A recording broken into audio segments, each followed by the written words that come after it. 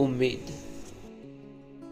आज शाम के बादल जल्दी वापसी में थे।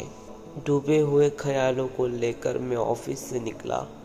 घर की तरफ मुड़ा था। रास्ता साफ था, मगर मन में बेचैनी। आज फिर से मैं खाली हाथ लौट रहा हूँ घर पर। अमन, मेरा बेटा, उसने साइकिल की जिद की। रोहिणी मासूमियत से गुड़िया चाहिए पापा कब से रट लगाई है।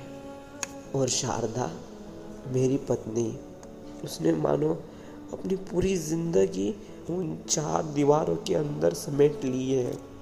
दिन कैसे बीतते और रात कब होती, उसे इस बात का कोई भान ना रहता। मैं जैसे तैसे अपने घर आया। दरवाजे की दस्तक मेरे बच्चों को मेरे पास खींच लाई।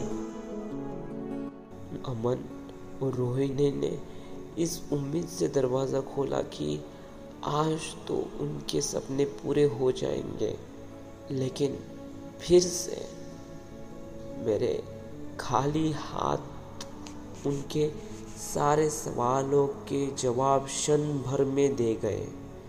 शारदा ने बच्चों को समेट लिया। आंचल का प्रेम उदास से छुप गया।